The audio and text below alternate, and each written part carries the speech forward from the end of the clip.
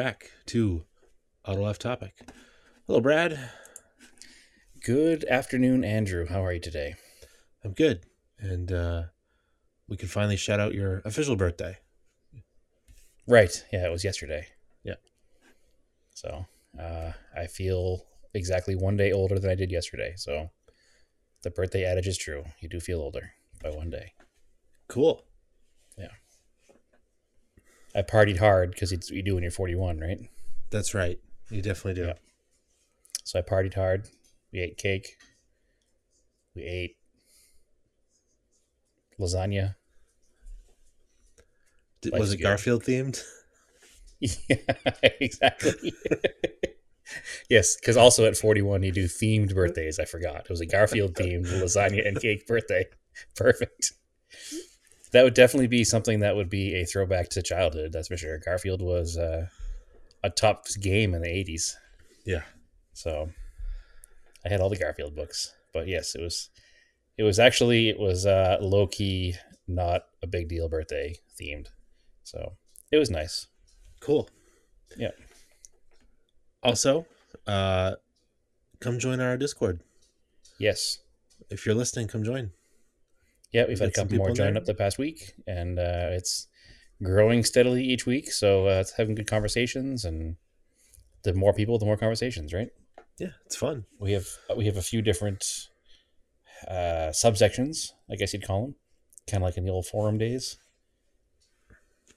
There's one for scale autos. There's a general topic one. There's a project car one. There's a pets one. Car spotting one. Of course, it's 2022, and no Discord would be complete without a meme channel. Yep. And I think that's it. There's a section there where you can correct us if we're wrong. That would seem to be something that happens from time to time, I would say. Yeah. So yeah, please come join the Discord. So we don't claim to know everything, and we don't know if we're wrong until you tell us. So tell us if we're wrong. Maybe we'll even shut up. Mm-hmm. So one of the things we were discussing is the new Ken Block Pikes Peak car that he's going to run. Okay, we discussed it last week. Oh no, we discussed it in the Discord. Yeah. So it helps keep me on top of car news because sometimes I miss some stuff. Yeah, I don't know if you heard yesterday. I turned 41, so I'm way behind the curve here on pop culture now. So that's when it happens. Okay. It's all downhill at 40. All right, Grandpa, calm down. I'm kidding, obviously, but no, there's plenty of car culture going around. All right. Yes, are you being buried next week? What? 2 weeks at least. Okay. All right. So the Huna Pegasus. Well, it's a dumb name. It's a super dumb name. There's no question. Also, I thought he was running all electric stuff now. It's really weird to me. So I think he's running all electric Audis is the deal. And that's why this is not an Audi, because I think his deal with Audi is all electric. Weird. And my guess is that they didn't have the all new electric Audi ready in time for Pikes Peak for next year. So they scrambled to get something that, probably had some more off the shelf parts they could put together. And then he still runs. He's running a Hyundai in American Rally, right? Because again, I'm pretty sure his deal with Audi is the all electric thing. So we'll see. But anyway, the topic at hand here is the Huna Pegasus. Pegasus. I don't know. Is Mobile One involved in this? It must be. The names on it, and it has the Pegasus on the side of it. Oh, it does. I don't know. I don't know why it wasn't called the Huna 11. Yeah, there's a lot of other words they could have gone with, like a lot, but it is what it is. So it's called this because if you haven't seen a picture of it, it's done like the Pink Pig. Yep. Porsche Le Mans car, and then kind of it's the color of it. It's not really. There's no other callback to it other than that. And it has the giant Mobile One Pegasus on the side, which is a common thing on 911s for some reason. I don't know where that came from. Do you? Because it's cool looking. I don't know the theme. I mean, it was on race cars back in the day. It's neat looking. It makes a cool fender ornament. Or was it just a thing from Outlaws? No, it was on a lot of race cars back in the day. Not necessarily all Porsches, but it was on a lot of race cars.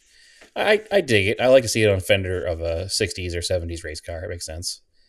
The one thing I don't like about it, though, well, anybody who listens to this podcast knows my opinion is probably going to be strong and worded here. I don't like the car at all, but one of the things that I have a huge problem with is that we're going to start seeing the Mobil 1 Pegasus on the side of every crap can Ultima on the road now. I guess. I mean, listen, how many cars have monster logos on them because of Ken Block cars? I mean, I don't have a 911, so I don't care. No, I don't care if it's on. I don't care about 911s or not. I don't have a 911 either. But it's a kind of a classic vintage race thing, and we're gonna start seeing it on like Ultimas and Sonatas, and it's gonna be bad. I don't like it. Sure. It doesn't really bother me because I just ignore those cars anyways. It just kind of. I think it's gonna kind of ruin it for the vintage look that it has. So, I mean, the cars.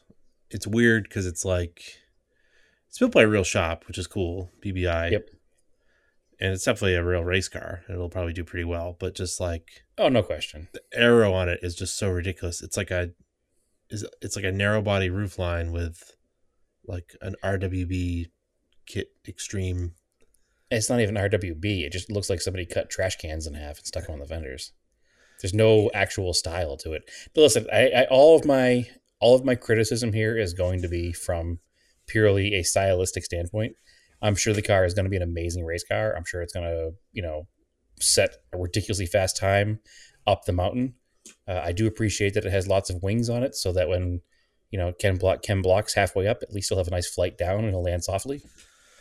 As far as purely from aesthetics, I don't understand why they went with an early Nairo car. They could have done a later style, wider car and integrated it better, because it has, the early style turn signals and stuff that are like 1.5 feet in from the edge of the bodywork now. It just looks strange to me. It doesn't have enough 911 left to call it a 911. Whatever. It's neat. It's different. I don't think stylistically it's a good looking car. It's purposeful. So I'm not going to say it's bad, but I just think straight stylistically, it's not cool. No, it looks like it was designed for YouTube, for a video game. Yeah. Yeah. And it looks like a Pikes Peak car. And if you go back in time to other Pikes Peak cars, like the Celicas and the other Toyotas they built in the 90s, they have a similar look to them. That the head-on shot of this Huna Pegasus, it almost looks like a 911 GT1 car from the 90s. So there's definitely some things there about it that are like, at least it has some tradition. I don't. It's a weird choice. I think that, the young fanboys are going to love it, and that's all they're going for, and that's all that matters, because that's what marketing does, and it will work. I hope it's fast. I hope it's cool. Is it all-wheel drive? I hope he does well. It must be. My assumption is yes. I mean, it's a Pikes Peak car in 2022, and it's a car built by the Hoonigan guys, and they're all about all-wheel drive, are they not? Yeah. Everything's been all-wheel drive. Yes, twin turbo, 1,400 horsepower, all-wheel drive. So yeah, it is all-wheel drive. I don't know. My issue is less with the car, the actual car that was used. It's more with like the livery and the name. It's just like too derivative for me. Sure. Yeah, it's almost like it's Hoonigan, and they're very popular, and they have a huge following. They don't need to try this hard. Like their original liveries have always been they've been their own, and they've been good. There's really not much on here that looks very close to the Pink Pig other than the color. Because the Pink Pig, for those that don't know, has the sections of the pig marked on it. Like the car is marked out like a pig being slaughtered for meat. And this doesn't have those sections called out on it. It just has what looks like chalk drawings by a child all over the side of it. Or I don't know what it means. I don't know. Yeah, it's weird. It could just be like, I don't know, just do their flat black, whatever they do with like pink or something. I don't know. Just do something else. I don't know. Yeah, it just almost seems, it seems too try hard. That's all. And maybe that's the direction they're going with everything. Who knows? That's what their fans are into, I guess, right? I guess. I don't know. I'm not Anyway, super into it.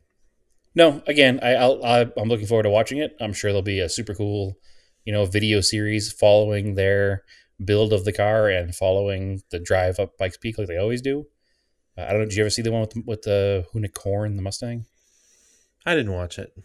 It was pretty good, honestly. It was very entertaining. A lot of it, I think, was done by Larry Chen.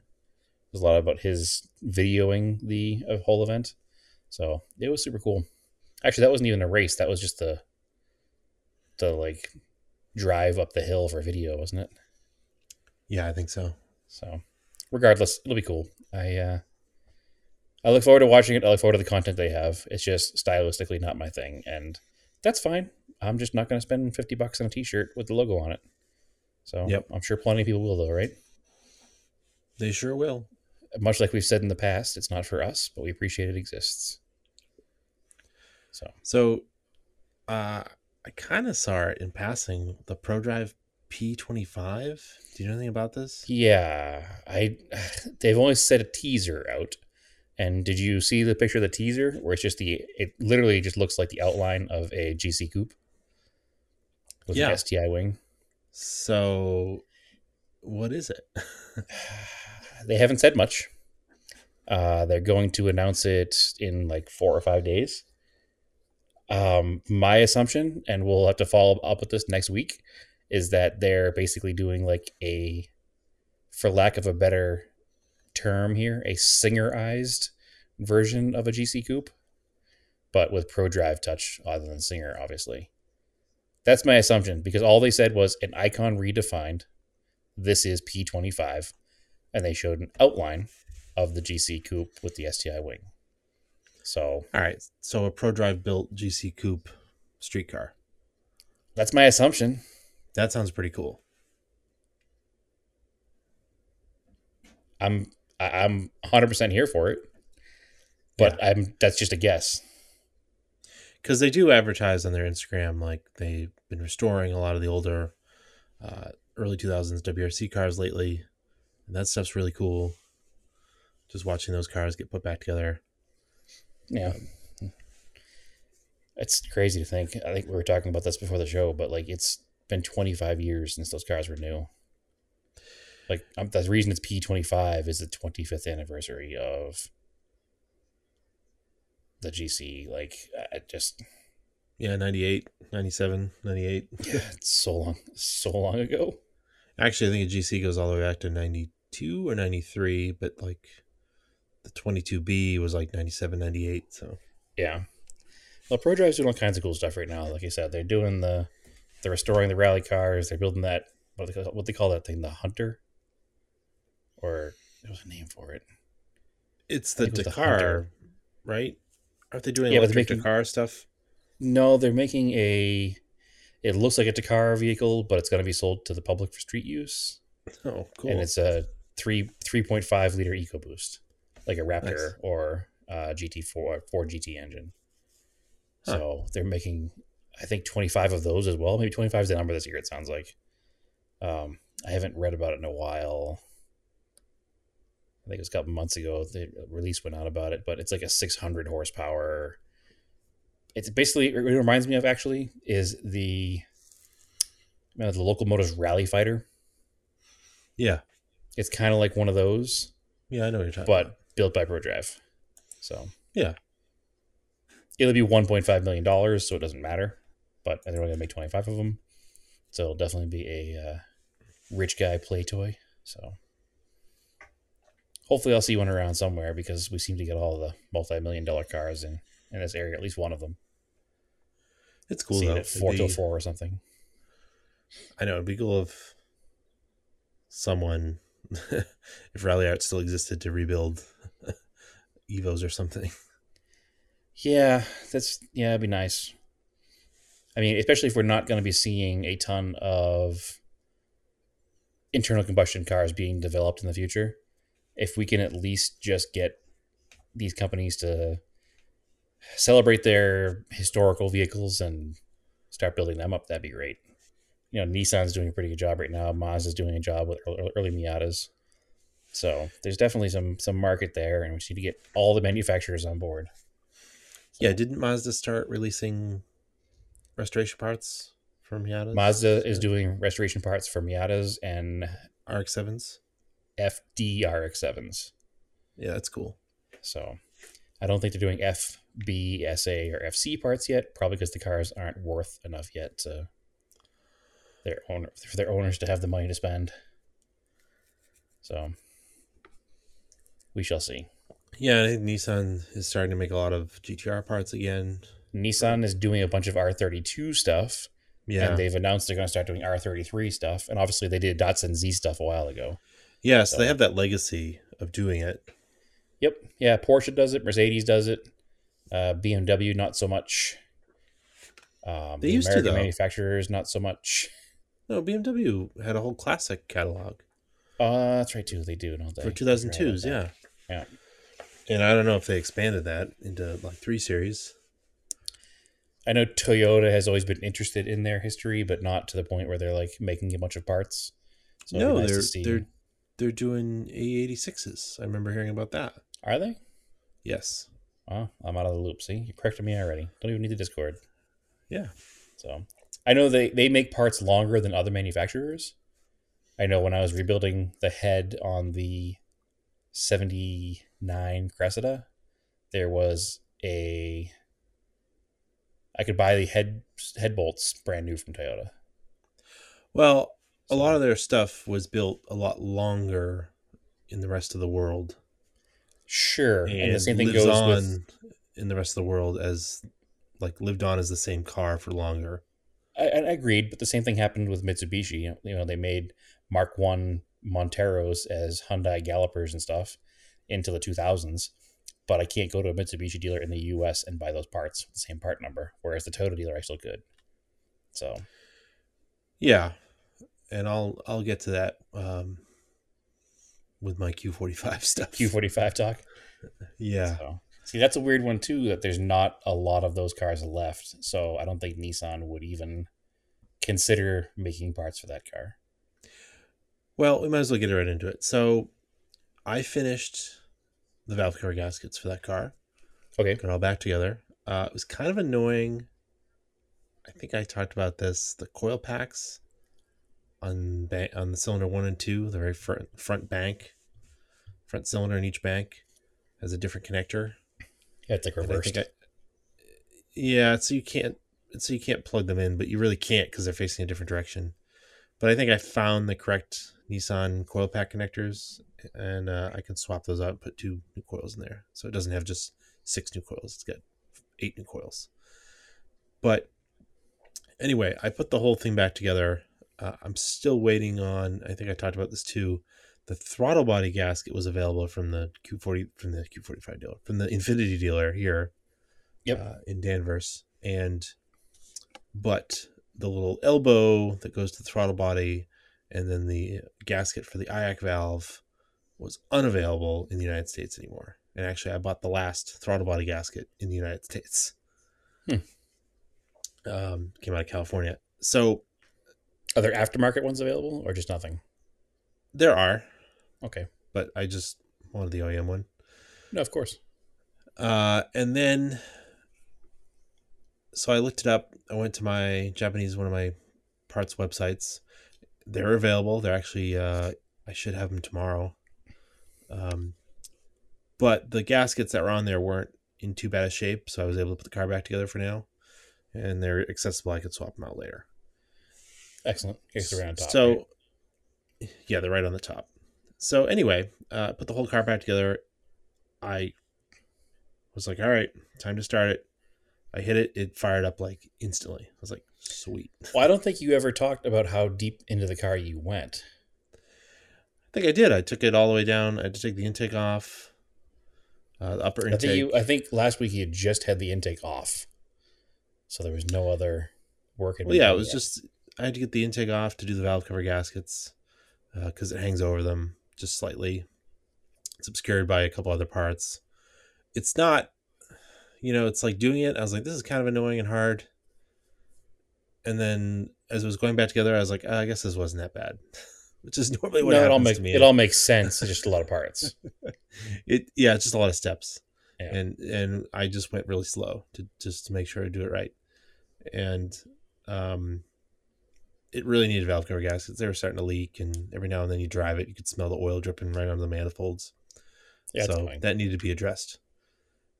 If you were doing just coil packs and spark plugs, it's very easy. You can just do that without removing any intake stuff. That is serviceable without doing all the extra steps I did.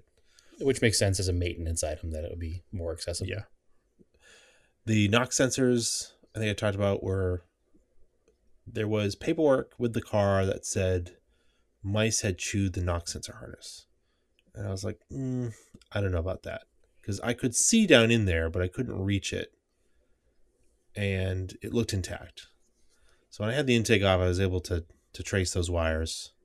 And they had continuity. They're not broken. NOx sensors were a little corroded.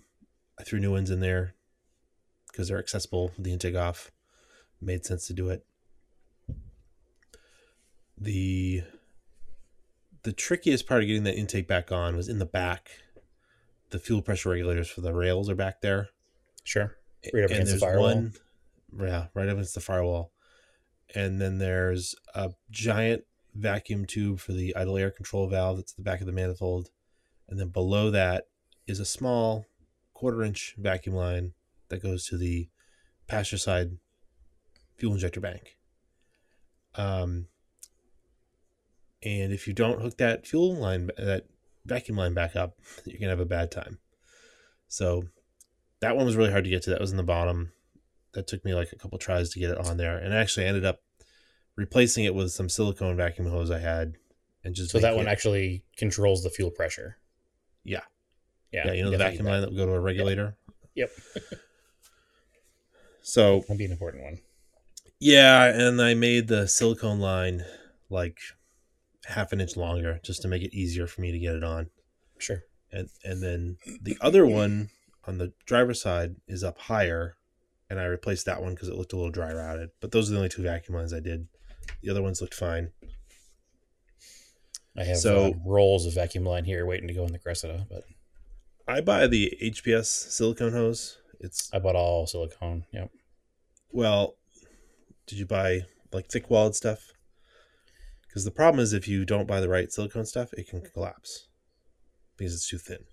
Well, I bought the stuff that's for the purpose of what it's for. I'll send you a link later. Okay. Because I have it's like, and actually I like that they sell it.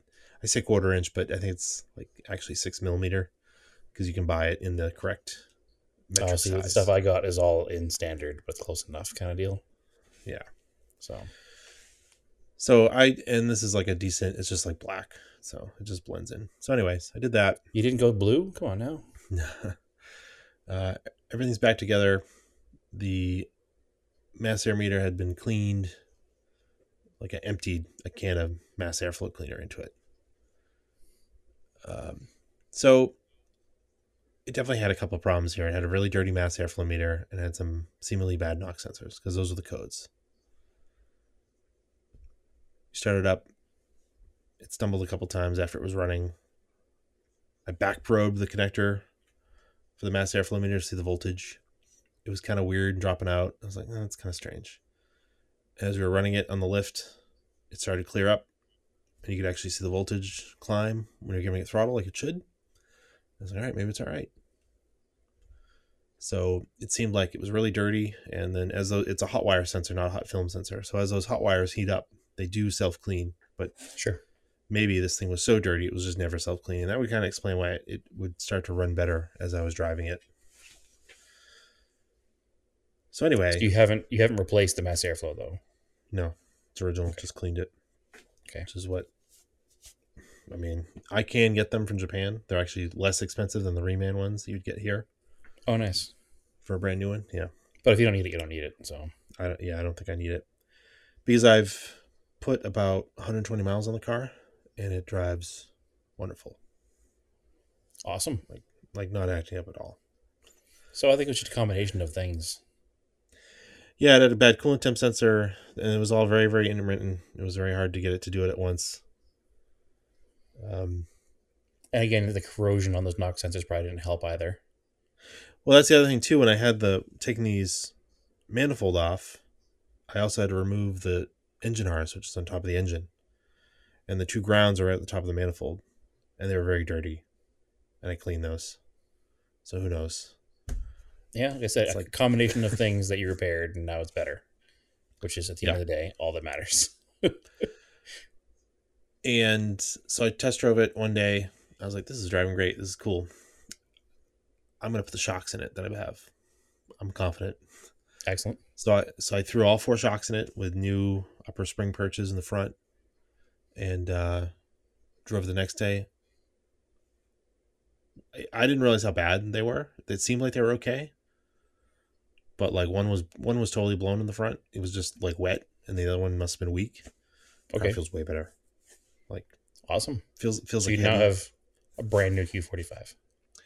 Basically. But then when I was checking the front, it's weird because it must have happened pretty recently because it got a sticker last year in June. Okay. The upper control arm has some play in it, so it's not like a if somebody just checks it, they'd probably tell me it has a bad ball joint because again, it has an odd suspension like the Montero that people Yep. don't understand how it works. And But they're you can just actually, inspection people in Massachusetts don't know anything beyond, oh, the car's not brand new, it fails. yeah. So I was able, I looked those up. They were like $250 in the United States a piece, left and right. Okay. It kind of stinks. Yep. It's a lot of money. Buying them from Japan, it's $300 for the set, That's much better. It's almost half price. and they're OEM. So Worst case that's the thing. scenario, are they rebuildable? Could you just put new bushings in? No, Okay. no. So those are on their way too, but they're that's the thing. So this car was built for so much longer in Japan. Yeah. You can actually still get parts for it. You just have to go through Japan. That's the kind of stuff that makes me nervous about some of these cars because a non-rebuildable part like that's a pretty specific part. That's going to be hard to replace in another 10 years. Maybe. You know what I mean? I get... I mean, they share suspension with 300ZXs.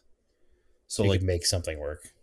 I could get like an adjustable upper set, Okay. like some race Aftermarket, set that's yeah. got aftermarket adjustable upper camber.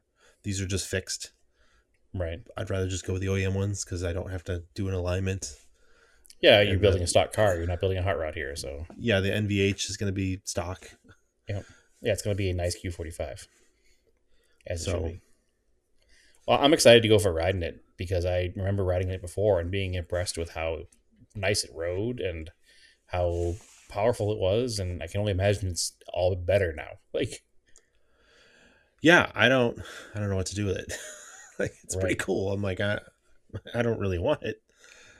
Well, I Or I don't think know what to the do with best it. thing to do is to put some miles on it. You know, make Yeah, sure I'm everything gonna hang on to it for a while. Is that it? everything is solid. And then, we can go and we can make some videos for it because, it's no secret that you tried to sell it before. And the guy who bought it, brought it back for some reasons that weren't even issues, but that's a whole other story. But we can prove that the car is now perfect and maybe try to sell it again. And that guy brought it back because the AC didn't work, but we've proven now that, the AC works great. It just doesn't turn on if the ambient temperature is lower than 45, right? So Yeah, it doesn't. It's actually like the car was just advanced at the time. Like it's just interesting the way it works. Like it doesn't. The other day I was using it and it was like 60 degrees outside, and I turn the AC on. The lowest it goes to 65. it So won't if go you turn it colder on than to ambient. cold, yeah, it's not going to really work the AC that much. What it's going to do is it pulls in outside air Okay. because the outside air is already cooler. Like So it's going to make the temperature. Yeah. There's no manual override to just make it cold. It's either economy or auto for air conditioning and heat. Interesting. Yeah. Well, that makes Like you sense. I mean, it's going to yeah. work the easiest it can. Like, If Yeah. all has a temp sensor and the temp is cold, it's going to be like, well, I don't need to do anything. We'll just keep it here. Yeah. It actuates the right flapper doors and pulls in air from the outside, and so yeah, And the other complaint was the transmission was broken, and we've proven the transmission is just fine. it's definitely not broken. Yeah. So, Um, you feel it. It's a '90s transmission. Like it doesn't slam into yeah, gear, but you it's feel not an little 8-speed get shifts to it. drag. It's a No, it's a 4-speed 4-speed, ASIN. Like, is it an ASIN? I and assume it's an ASIN. probably, and you feel it's not like a CVT, like that doesn't have any gears. Sure. Because if you're used to driving that, you're not going to feel any shifts. But the only time I really feel it shift and look for gears is I go up and down Old Route 1 here. That's part of my test drive loop. It's like 40 miles. I go up to Newburyport from my house in Peabody. Yep. Over, so up 95. I'm doing 75 miles an hour. Then I get off, go through Newburyport, down Old Route 1, which is like 45 to 55. And it's Up and down hills. Yeah. So yeah, you can feel it kind of look for gears, and then when you come down the hill and let off, you can feel it go down a gear to like slow you down. Fluid's nice and pink. Working perfectly fine. Yeah, and that's all that matters. So excellent. Well, I'm looking forward to going for a ride and driving it because it sounds like a nice car. So yeah, I was gonna bring it to Radwood this weekend, but unfortunately, we're not gonna go. We had my kids at daycare. He had a close contact with COVID. Yep. So we're like, he's not sick, luckily, and so we're just keeping an eye on it. So we don't want to. We also had decided previously, we're like, well, maybe we shouldn't go because case rates are getting higher, and unfortunately, it's gonna be a lot of people down there. And he's not vaccinated yet, so right. Well, plus, and yeah, and also unfortunately, like I hate to complain about warm weather, but it's gonna be like 97 degrees and like 70% humidity on Saturday. Yeah, we're not complaining about the weather there, the temperature. You're complaining about the humidity. It's gonna be hot. It's gonna feel like 100 and like soupy. And also, unfortunately, that car's a V8, and it's got a 24-gallon tank. It's gonna cost me an arm and a leg just to get down there. Well, nobody's saying you got to fill a tank, but the fuel mileage is the same either way. Yeah, I don't have to. I could just do a half tank each time and just do it. What I'm saying is the size of the tank has no bearing on this comment at all. It's the amount of fuel the engine's going to use to get there. I imagine it probably gets low 20s in the highway. Yeah, I have the window sticker here somewhere. Yeah, I think it even had like a gas guzzler tax back in the day. Oh, geez. I imagine low 20s. I know like the Saab across country all highway got like 25, but I never replicated that driving it around. It was more like 22 all average. So that's pretty normal for like a 90s sedan car. Yep. So I'm assuming it's going to be a little lower because it's a V8 90s car. And again, it has an early, well, I don't want to say an early automatic, but in the grand scheme of things, it's closer to the beginning of automatics than it is closer to now, probably. It's probably designed sometime in the late 80s. And it's not the best transmission. And it's not like today where the new automatics have like 100 speeds and they're 10,000 times more efficient than even a manual. Yeah, and they're at highway speed, they're churning at like 1,000 RPM or something. Or less, yeah. Yeah, I was actually watching because they released the embargo on the, what is it called, Nissan 400 or is it Nissan Z? What are they calling it? Just a Z now? I think it's just the Z, right? So just the Nissan Z. Yeah. So anyway, they released the embargo on it. So all the journalists were releasing their, videos and articles and stuff about the car. And it's significantly faster as an automatic, which is, I know, been a thing for a while now as far as, track times and stuff go. But even just a quarter mile, typical standard measurement, I was shocked how much faster the car went down the track. So, and it's not even the faster. I don't remember the numbers. It's like a second and a half.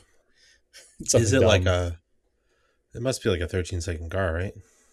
So I think that it's a low 13 with the automatic and a mid 13 with the, so maybe not a second and a half, maybe half a second, mid 13 without it.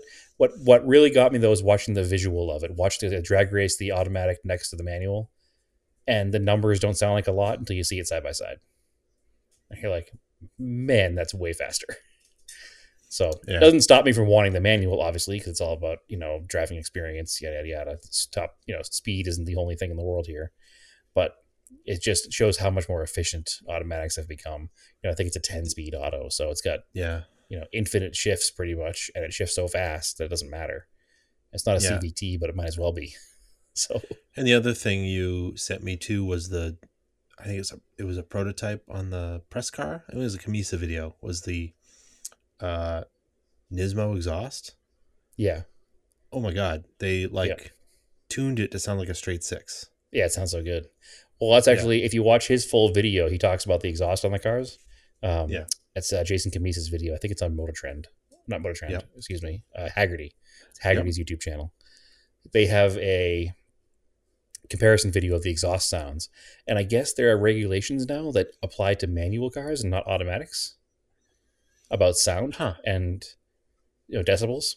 So I guess that the manual cars doesn't make that same noise the automatic does from the factory. But obviously the aftermarket will fix that. So I know it's not nothing like the VQs of old, that's for sure. It sounded like a, ITB'd 2.8 liter inline six from the 70s. It sounded amazing. I was mind blown by how it sounded. These cars are turbo? They're twin turbo, yeah. Wow. So yeah, they're pretty they're pretty wild for the money. Like you're not going to get anything better in the 40 grand range. No, so they tuned out the turbo whistle. Yep. And made it sound like a straight six. That's impressive. That car sounds really good. Yeah. And that's only, unfortunately, again, that's the automatic, but I'm sure you'll be able to buy the parts off the shelf to make the manual sound the same.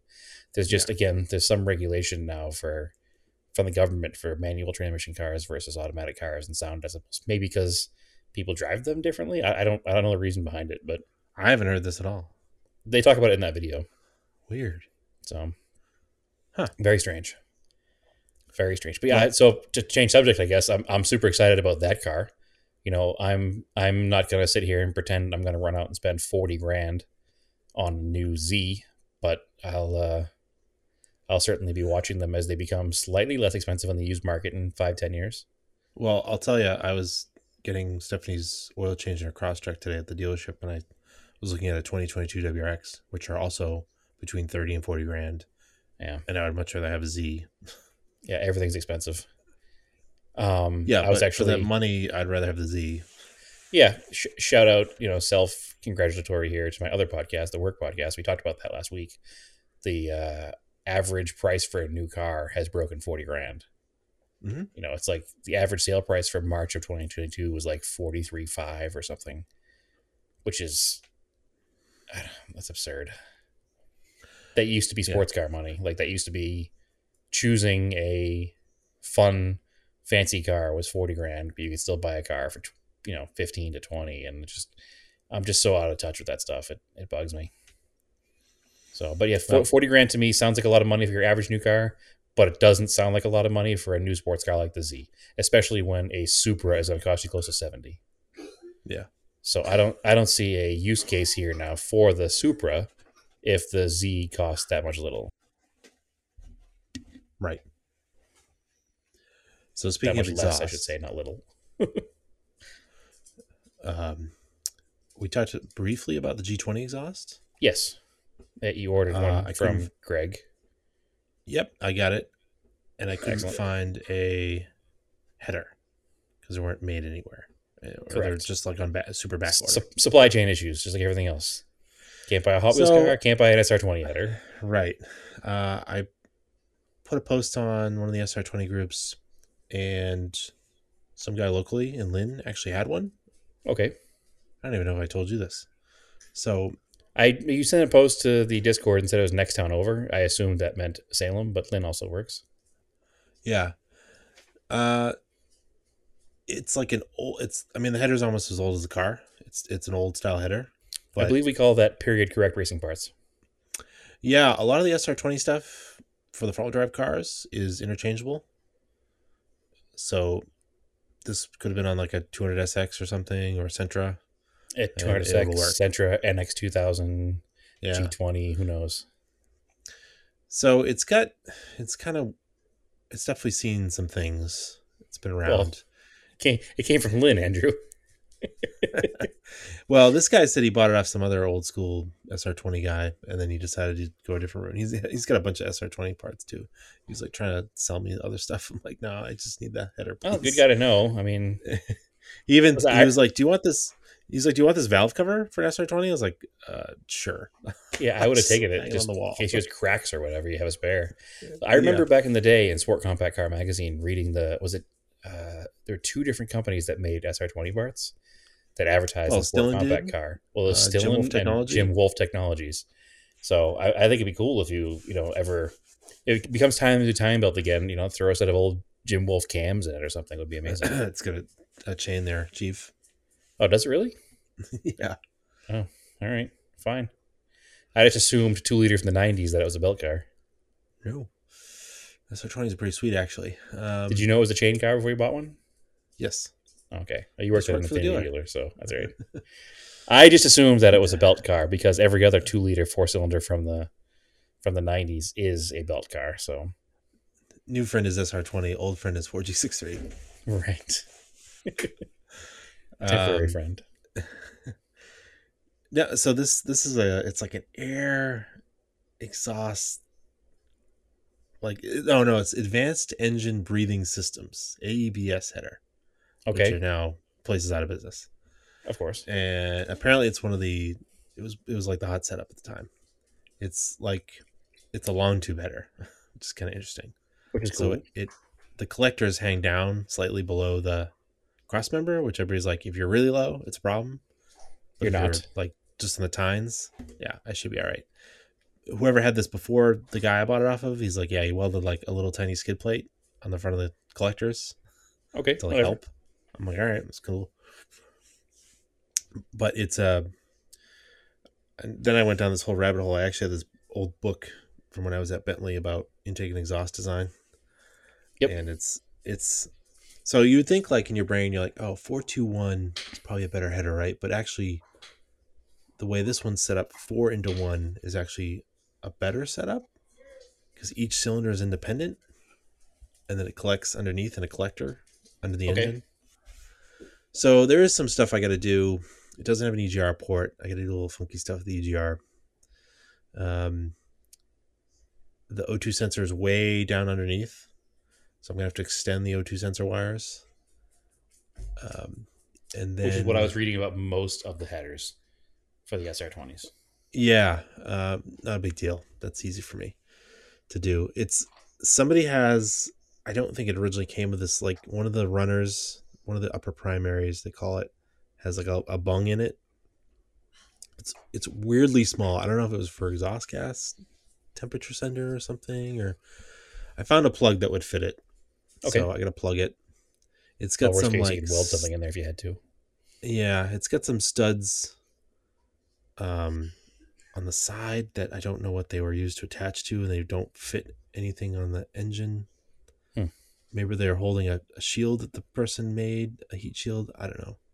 I think I can like take a Dremel and just they look like both heads welded to the pipes. Okay. And maybe I can just snip the welds or just cut them down. It was painted with VHT black paint. The guy had before pictures. It was kind of rusty. It's not a stainless header. He said he cleaned it up as best he could and then painted them, and it didn't look too bad. I'm gonna cover it with a exhaust wrap. I got a heat wrap or heat blanket for it, anyways. Okay. Instead of spending all the time wrapping the roll of kind, or what? No, it's literally like a blanket. Wraps around the whole thing. Okay. Yeah, it's just easier, and it'll look more like a original header. So that's pretty cool, and it's got a flex pipe. It goes underneath. I put the car up in the air the other day. I was looking at it. The exhaust in the car was not long for this world. The muffler went, but the rest of it was. It had been patched together before. Okay. The original, was it as bad as like the Mirage? yeah, kind of. So the original manifold, obviously, the original downpipe. Flex didn't look so great. You can see where it's been fixed before. It was rotted at the hangers. Somebody had welded onto the pipe. Cat doesn't look so great. The rear O2 sensor is definitely seized in it. So I ordered two new O2 sensors. Okay. And I've got the high flow cat from Greg to go in that system. The annoying thing is that the original rear O2 sensor is a 12 millimeter thread, like a motorcycle. I guess that's a common Nissan thing. Okay. But it's really easy to go on like Amazon and get an adapter from an 18 mil to 12 mil, because I guess this happens a lot on Harleys. Like all these adapters came up for Harleys. Like if you try to put a new exhaust on your Harley and it's got O2 sensors, or any motorcycle, motorcycles use like 12 millimeter oxygen sensors. Who knew? I didn't know. So that's not a big deal. I can, the Cat has a port in it for an O2 for rear. So that's cool. I was checking it. Everything should line up. Then I'm looking at the other day. I was like, oh, maybe I'll just throw the Cat back on for the first couple of days so I can at least drive the car around, because it's like undrivable. As soon as you hit like 1,000 RPM, it drones like so bad. Sure. Yeah, it's pretty loud. I'm looking at the Cat, between the Cat and the rear cat back, and it's bolted, and then somebody definitely like booger welded the flange. I'm like, cool. So all this is just going to get cut out.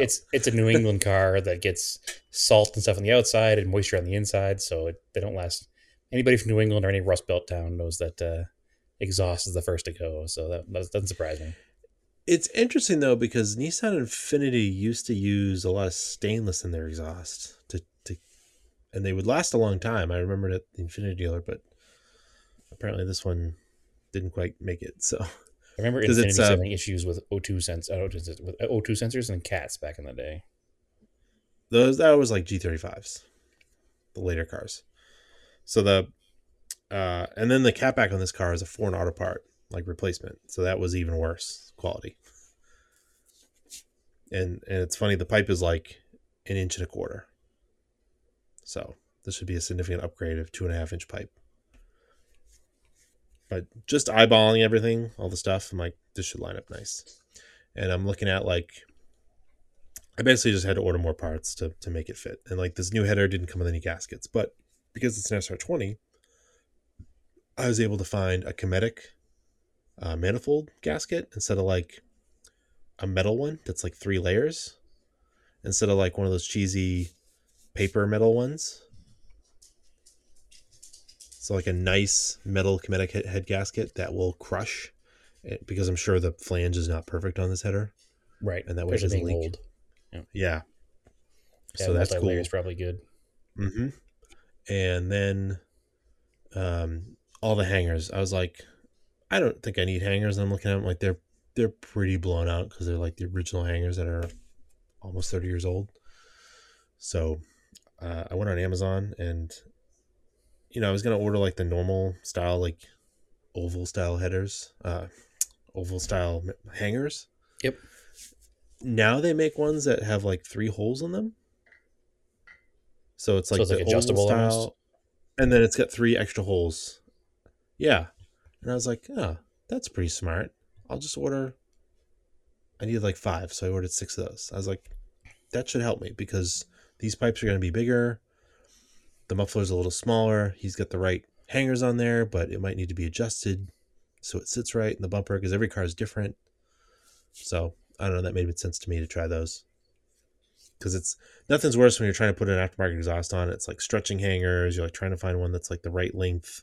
Yeah, and then you have the piping is like against the rear suspension control arms. Yeah, and you hit a bump and it knocks Yep. against the body or something. So that should give me some nice adjustment. They're not like all stretched out.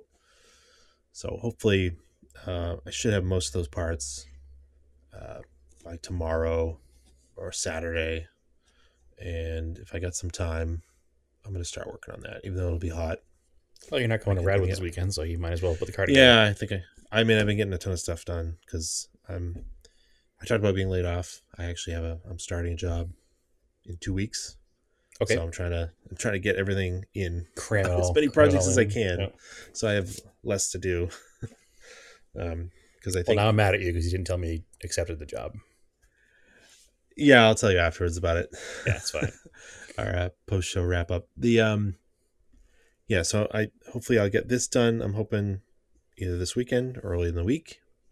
And then the next thing, I'm going to roll right into doing that Adventure Driven Design bumper. Excellent. Yeah, I think I'll do that. And I'll probably, because you're not here till the following week after Memorial Day, right? I'm here the week. The weekend after Memorial Day, so the first full weekend of June. I think it's like I don't know, first. All right, so June 6th, 1st or whatever it is. Okay. That Thursday. Yeah, I don't want to wait. I don't want to wait that long for you to help me eyeball it. No, I mean you should be able to do it. And All right. if you have somebody around who's more experienced welder, maybe convince Andy to come by or something and help you out with the welding. I think you'll be golden. So, well, the big thing is you just line it up, tack it, and then it can be welded off the truck. Yep, I was just there for one, and that's how they did it. They bolted on the center section, and then used very strong magnets to kind of adjust everything to the right adjustability. Tacked it, took it all off, and welded it up. So yeah, we've got magnets for that. So then you're only as bad as your best grinder. So. Oh yeah, I bought some nice grinding wheels. It's like frictiondiscs.com or something. Sure. It's makemyweldingpretty.com. Yeah, I actually found, and I'm going to use them on the exhaust flanges to clean them up in this manifold too. I found a nice, it's a 4.5-inch disc, but it's a Roloc, like the Roloc material. That's like a Brillo pad. Yep. But in a flap disc. Interesting. It's kind of cool. Yeah, it'll fit on the Ryobi grinder. So. And then a couple of those pieces have some slight flash rust, not like heavy, but just speckles from sitting in my garage because I left the oil on them, but like where your fingerprints were and stuff, it's bare metal. So is it rust mort? You shouldn't even need to use rust mort. You should probably be able to get away with just some steel wool. Just grinding them. Yeah. I'm going to grind as much. I've got like a fine surface prep wheel too for the grinder. Yeah, I would grind it all down and use some real good Rust-Oleum as a primer. I was thinking, I'm going to get it down to bare metal and then like red Rust-Oleum, right? I would, if you can get some etching primer. Okay. Yeah, I would try to get some etching primer.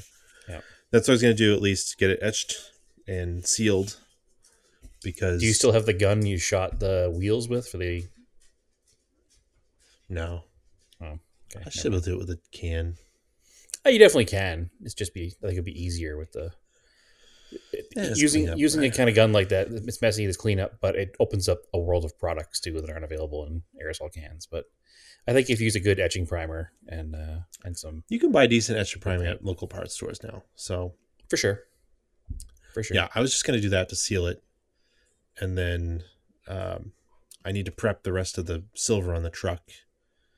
And all in one day, I was going to do that. The gravel guard, the silver stuff I've got, and that way the bumper will be silver. And it'll be the rough texture. I think that'll look cool in the bumper. Yeah, it'll look very similar, I think, to Brian Driggs's Montero. His is not textured, but it's got silver paint on it. So and the Gondurton people, their bumper is silver too. I think it looks really good with the two-tone. It looks very good. It doesn't look like every other black, ARB style bumper out there. So I dig it. Actually, speaking of the Gondurton people, I was watching Hulu the other day, and we have the Hulu package, which includes commercials because I don't spend $70 a month on it. And there was a commercial. I don't even remember what it was for, but it featured their truck. I think that it was Toyo Tires. I think. Yeah, it probably was Toyo Tires. Yeah, I was like, whoa, I know that truck. It's weird to see it on Hulu. Just this Montero person that you follow, I know he's a pretty well-known photographer for magazines and Speed Hunters and all that stuff, but it was just interesting to see on TV not doing car things and see the truck that from the internet in the commercial. Just need to see a Montero in any kind of mainstream anything. So yeah. Anyway, sidetracked. Sorry. Yeah, so trying to knock all that stuff out. Maybe if I'm getting really feisty, I'll order a ABS sensor for the G20 and finish that out too. Excellent. Keep putting that off because it doesn't really affect the car too much. And no, works fine without it. Not as annoying as blown out exhaust. Well, no, and it won't get you yelled at by the neighbors. Oh yeah, cars. I mean, it's weird. It's not too bad, but when you hit a certain frequency at like like 1,000 to 1,500 RPM in like second or third gear, it's like, oh my god, my eardrums are gonna explode. Like it's a weird low mid frequency. It's like Yeah. super annoying. I remember that happening in other cars with broken exhaust. Like I remember when the flex pipe blew out of the Mirage once, it was a very similar thing. Like you couldn't drive the speed limit. You had to go below it or above it, or else you were deaf by the time you got to Yeah. your destination. So I get it. It happens. We're also not 19 anymore, and we don't need super loud cars. So No. not that we ever really did, but a nice little exhaust tone is one thing, but going too loud is another. So I'm expecting a nice tuned sound out of this exhaust. I think so. 'Cause I think it's good. Worst case scenario, you added another resonator, you know? I mean, this thing's got an 18-inch resonator. It's huge. Right. So you should be fine. Yeah. It's like almost the whole middle of the car. And Greg's exhausts aren't known for being super loud anyway, so they're No. known for being a good tone. You know, he's Yeah, an and older it's- enthusiast himself. He gets it. Yeah, it's the 2.5, not the 3-inch version. So. Right. Which is overkill for a 2-liter NA, for sure.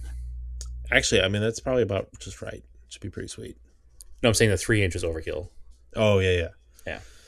I'm interested to see, everybody says these headers really wake these cars up. So I'm interested to see how it drives the header, especially when I do a track day.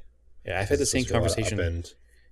I've had the same conversation with people about doing an open element intake and a header on the naturally aspirated 4G63 and keeping the cap back. That it Yeah. actually also wakes the car up a ton without even breaking into the car and doing cams and stuff, which are on my list come timing belt time as well.